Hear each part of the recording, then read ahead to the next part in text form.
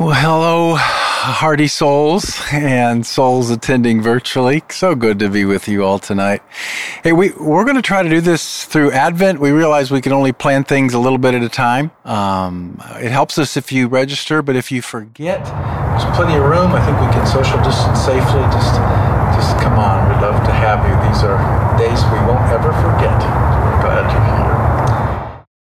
you're here. What is the good news of the gospel? With all that we have going on in our world right now, Christians are really to be known for the good news, for the message of hope in Christ. But what really is that message? Recently, I listened to a series of podcasts on racial justice, very powerful, very well done. The host and her guests, deep followers of Christ. But they took an approach to racial justice in the gospel that was different than what I'd been used to. And I think the way that the host and her guests thought about the gospel in this conversation about racial justice was best expressed by James Cone, who is the father of black theology.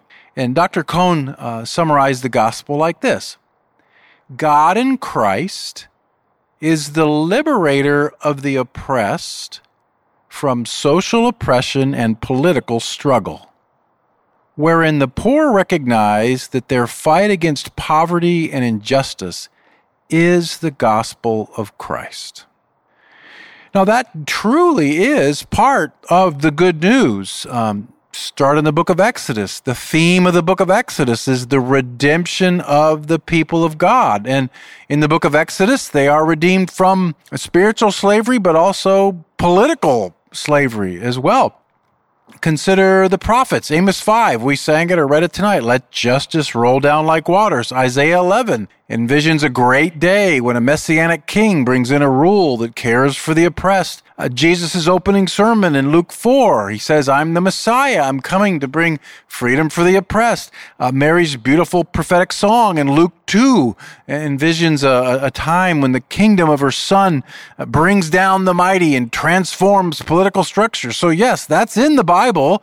If that's kind of a new idea for you, I suggest as an introduction, Tim Keller's book, Generous Justice.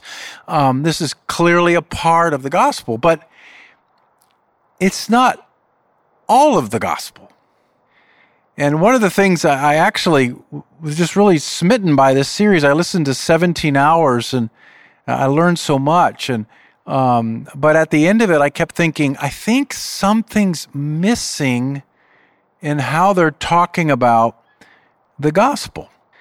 Well, we're in this story about the conversions of Peter and Cornelius. Last week, we looked at how God had to convert Peter from his racial prejudice so that he would be able to share the gospel with Cornelius. And tonight we actually look at the conversion of Cornelius to a follower of Christ. And we talked about this 2 weeks ago, but I think it's helpful background to remember Cornelius as a soldier would have functioned like a police officer in Palestine. They didn't have a police department. Soldiers maintained the peace. And although Cornelius is a devout man, the reputation of these police officers was not good in Palestine in that day. And the Jewish people, and later the Christians, often felt treated unfairly by the soldiers, by the police.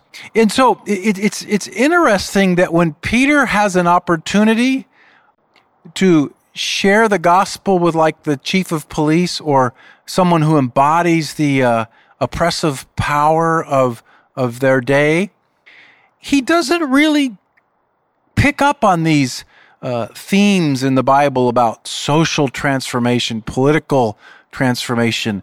He actually instead makes it very personal.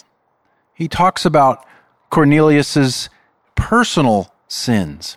And I want to kind of work through this for a moment, and then we'll just draw some conclusions. So he starts in verse 37, and he says, you yourselves know what happened throughout all Judea, beginning from Galilee after the baptism that John proclaimed, whatever the gospel is, whatever the good news is, it is centered in the person of Jesus Christ. Whatever the gospel is, it is centered in the life and ministry and death and resurrection of Jesus Christ. And Peter describes in a summary Jesus' life. God anointed Jesus of Nazareth with the Holy Spirit and with power. He went about doing good and healing all who were oppressed by the devil, for God was with him, and we are witnesses of all he did. And 3 times Peter will stress this theme of, we all saw this, we had dinner with him, we witnessed it, this is history. And I think we're getting a feel for what the gospel is, because it's not a myth, it's not a mindfulness practice, it's not a political party. It's a person who lived in history and revealed God. The gospel has to do with Jesus. They put him to death by hanging him on a tree, but God raised him on the 3rd day and caused him to appear, not to all people, but to those who had been chosen by God as witnesses, who ate and drank with him after he rose from the dead. Now, the summary of the sermon we have here takes about 3 minutes to read. Certainly, Peter spoke longer than that. We get a little feel maybe for what he would have said in his letter, 1 Peter. Here's how he understood what happened on the cross, on the tree. 1 Peter 2:24. He himself bore our sins on his body on the tree, that we might die to sin and live to righteousness. By his wounds you've been healed. For you were straying like sheep, but now you've returned to the shepherd and overseer of your souls. When Peter says that Jesus died on a tree, he was making an allusion to a verse in Deuteronomy that Paul alludes to in Galatians 3, verse 13. Christ redeemed us from the curse of the law by becoming a curse for us. For it is written, cursed is everyone who is hanged on a tree. And this is a part of the good news. The guilt that I bear for my sin is borne by Jesus when he hung on a tree in my behalf. And that's why I can be forgiven and restored to God's friendship. Then Peter says Jesus commands his followers to testify that he is the one appointed by God to judge the living and the dead. So this idea of Jesus being the judge is a part of the gospel too. What's that mean? Personally, it means that there will be a day when every human being is evaluated. And the whole story of the gospel is that when we put our faith in Christ and trust in his work on the cross, that the basis of that evaluation is his life and his works. But there's also a corporate or social dimension to Christ judging the world.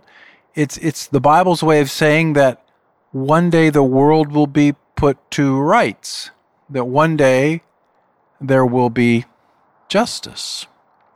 And then Peter promises that based on the teaching of the prophets, everyone who believes in him receives forgiveness of sins through his name.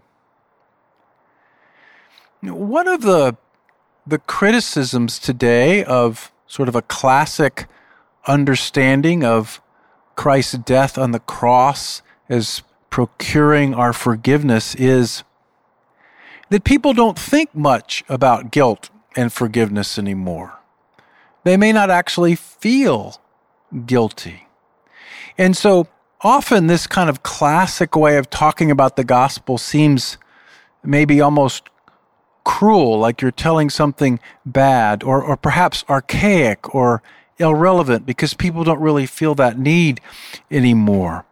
Well, I would suggest to you that the estrangement from God that the Bible says each of us has because of sin is expressed today in experiences like shame and anxiety and loneliness and a lack of purpose and depression. And that when we come to Christ and we're restored to Him and overcome by His love and have a sense of our heart turned in on ourself, being turned back towards Him, that we then have the resources to deal with more of these common maladies that are so common today. And as kind of a footnote, when I was in college, we would just go up to people and share the gospel with a little tract in about 5 minutes. And I don't know if that can happen really anymore. Because I think it takes many weeks of studying the life and teachings of Jesus in the Scriptures to even begin to open up what sin really means, what guilt really means, what forgiveness really means, and how it relates to anxiety and depression and shame. So evangelism today probably takes longer than it might have 50 years ago. Now, I would say this too. Someone on the podcast said, they just thought it was cruel to tell people that they were a sinner. And I understand that that has been done distastefully and arrogantly and insensitively. But there's a great liberation and freedom, I think, in understanding that I am not whole, that I am broken, that I need help, and I can't do this alone. That's what we're saying when we confess our sins. So actually, I think done correctly, this understanding of guilt and sin actually is quite freeing and quite hopeful. Well, while Peter was saying these things, the Holy Spirit fell on all who heard the word. And the believers from among the circumcised who'd come with Peter were amazed because the gift of the Spirit was poured out even on the Gentiles, for they were hearing them speaking in tongues and extolling God. And then Peter baptizes them. And this is known as the Gentile Pentecost.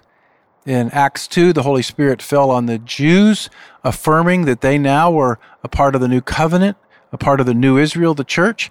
And now the same thing has happened to non-Jews, affirming that Jews and non-Jews alike are all part of the new Israel, the church, the new humanity, the one people of God. It's a very powerful moment. Now, I know it's cold. Just 3 quick applications. First, while pursuing racial justice is important, it's not the whole gospel. And sometimes I think the church, there's kind of a dialectic in the way that we work out our theology. We might overemphasize one thing, and then maybe we overemphasize another thing. I think it's fair to say that the church has overemphasized individual piety at the expense of social implications of the gospel. That's fair. But sometimes I think we've swung too far the other way in some of these discussions. If you're interested in this at all, a book by Esau McCaulley called Reading While Black, which is about finding hope in African American spiritual traditions, is really helpful in sort of teasing this out. And just a quote here, Professor McCaulley says, "Is it accurate to claim that political liberation is so much the overriding concern of the Old and New Testaments that we can claim that that is the gospel of Christ? Texts such as the Magnificat, that's Mary's song, and passages in the Psalms and Prophets do emphasize the upsetting of social structures, but those same biblical texts call upon the newly freed to repent of their sins and commit to the transformed lives indicative of the change brought forth by the Messiah Jesus. The death of Christ is not merely a critique of the totalizing and oppressive power of the state. It is also, according to a variety of texts, a means of reconciling God and humanity." Second, God really seems to care about crossing racial and social barriers for the sake of the gospel. I mean, you can just see it from the way the book of Acts is constructed. This is by far the longest portion of the book of Acts, and it's about crossing social and racial boundaries to bring two estranged groups together into one new humanity. And that becomes, in a big way, the center of reflection in the later church. Paul's letters are filled with reflection on this. If you want to do a deep dive, go into Ephesians 2, which talks about what happened in Acts 10. Here's just part of it.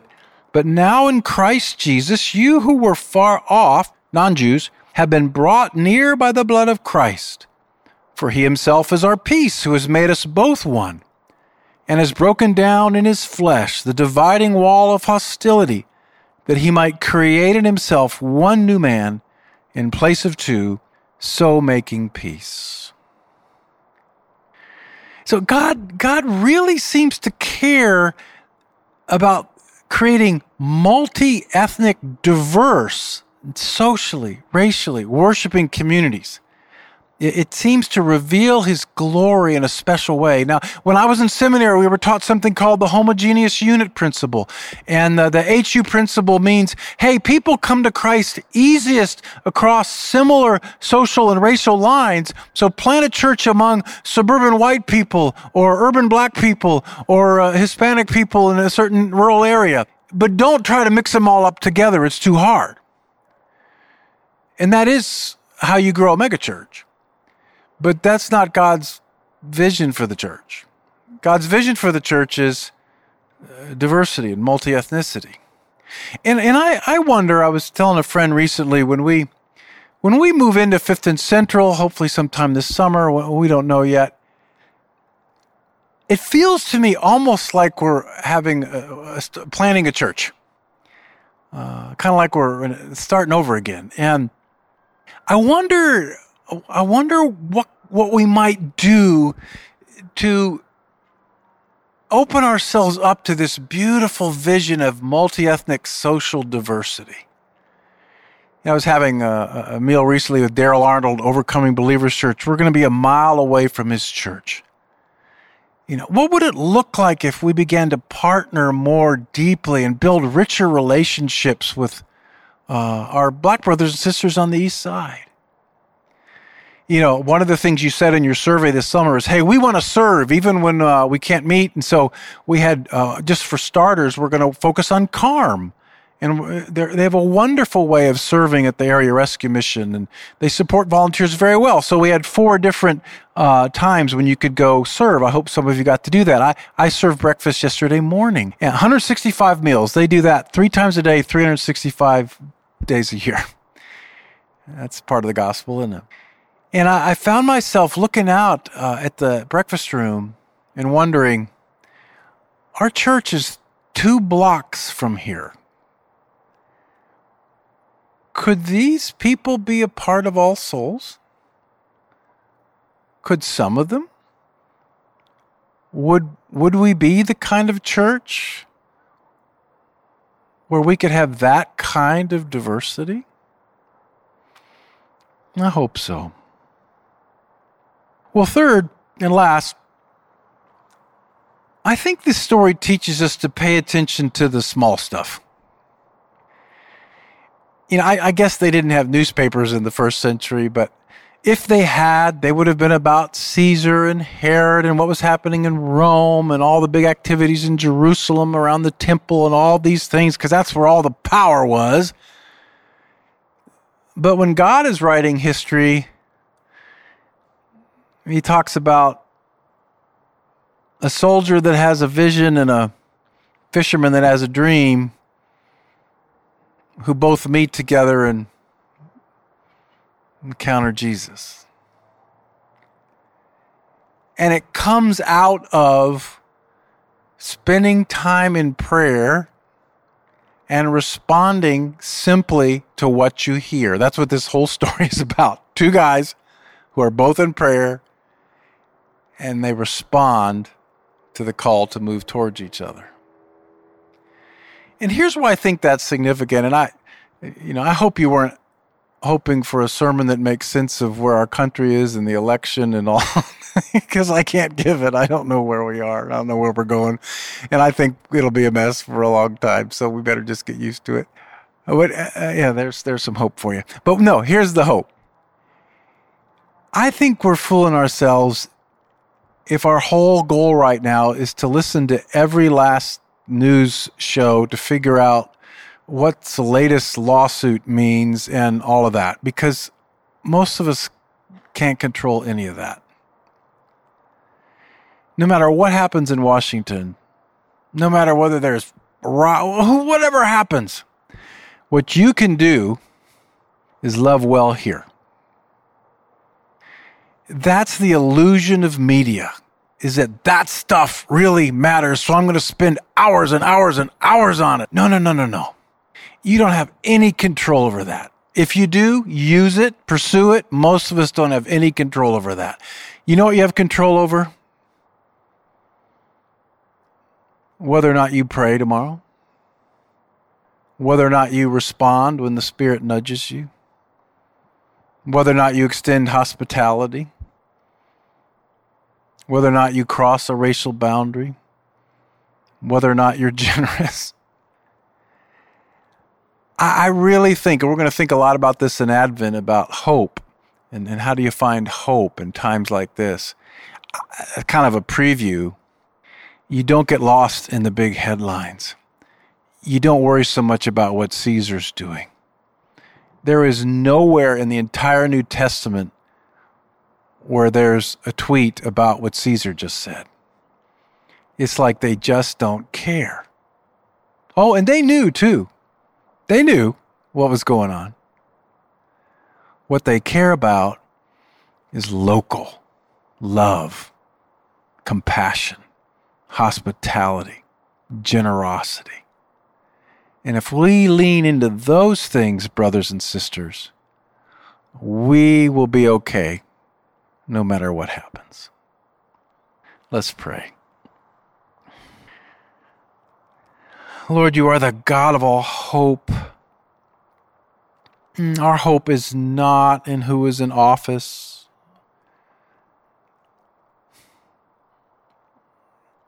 Our hope is living out of the vision and values and belief you've given us. That is where we find hope. Lord, we do pray for peace. We do pray for justice. We do believe the gospel is both and not either or. We get that. It's big, it's small, it's personal, it's corporate. Yes, we believe all of that. But today, whether we're listening here on a chilly November evening or we're watching it, God, help us turn away from the idol and illusion that we can control our destiny by consuming media. Return us to the simple practices of our faith. Acting justly, loving mercy, worshiping, praying. We have dominion over very small areas of our lives. Help us be faithful shepherds of that dominion. We ask all of this in your name. Amen.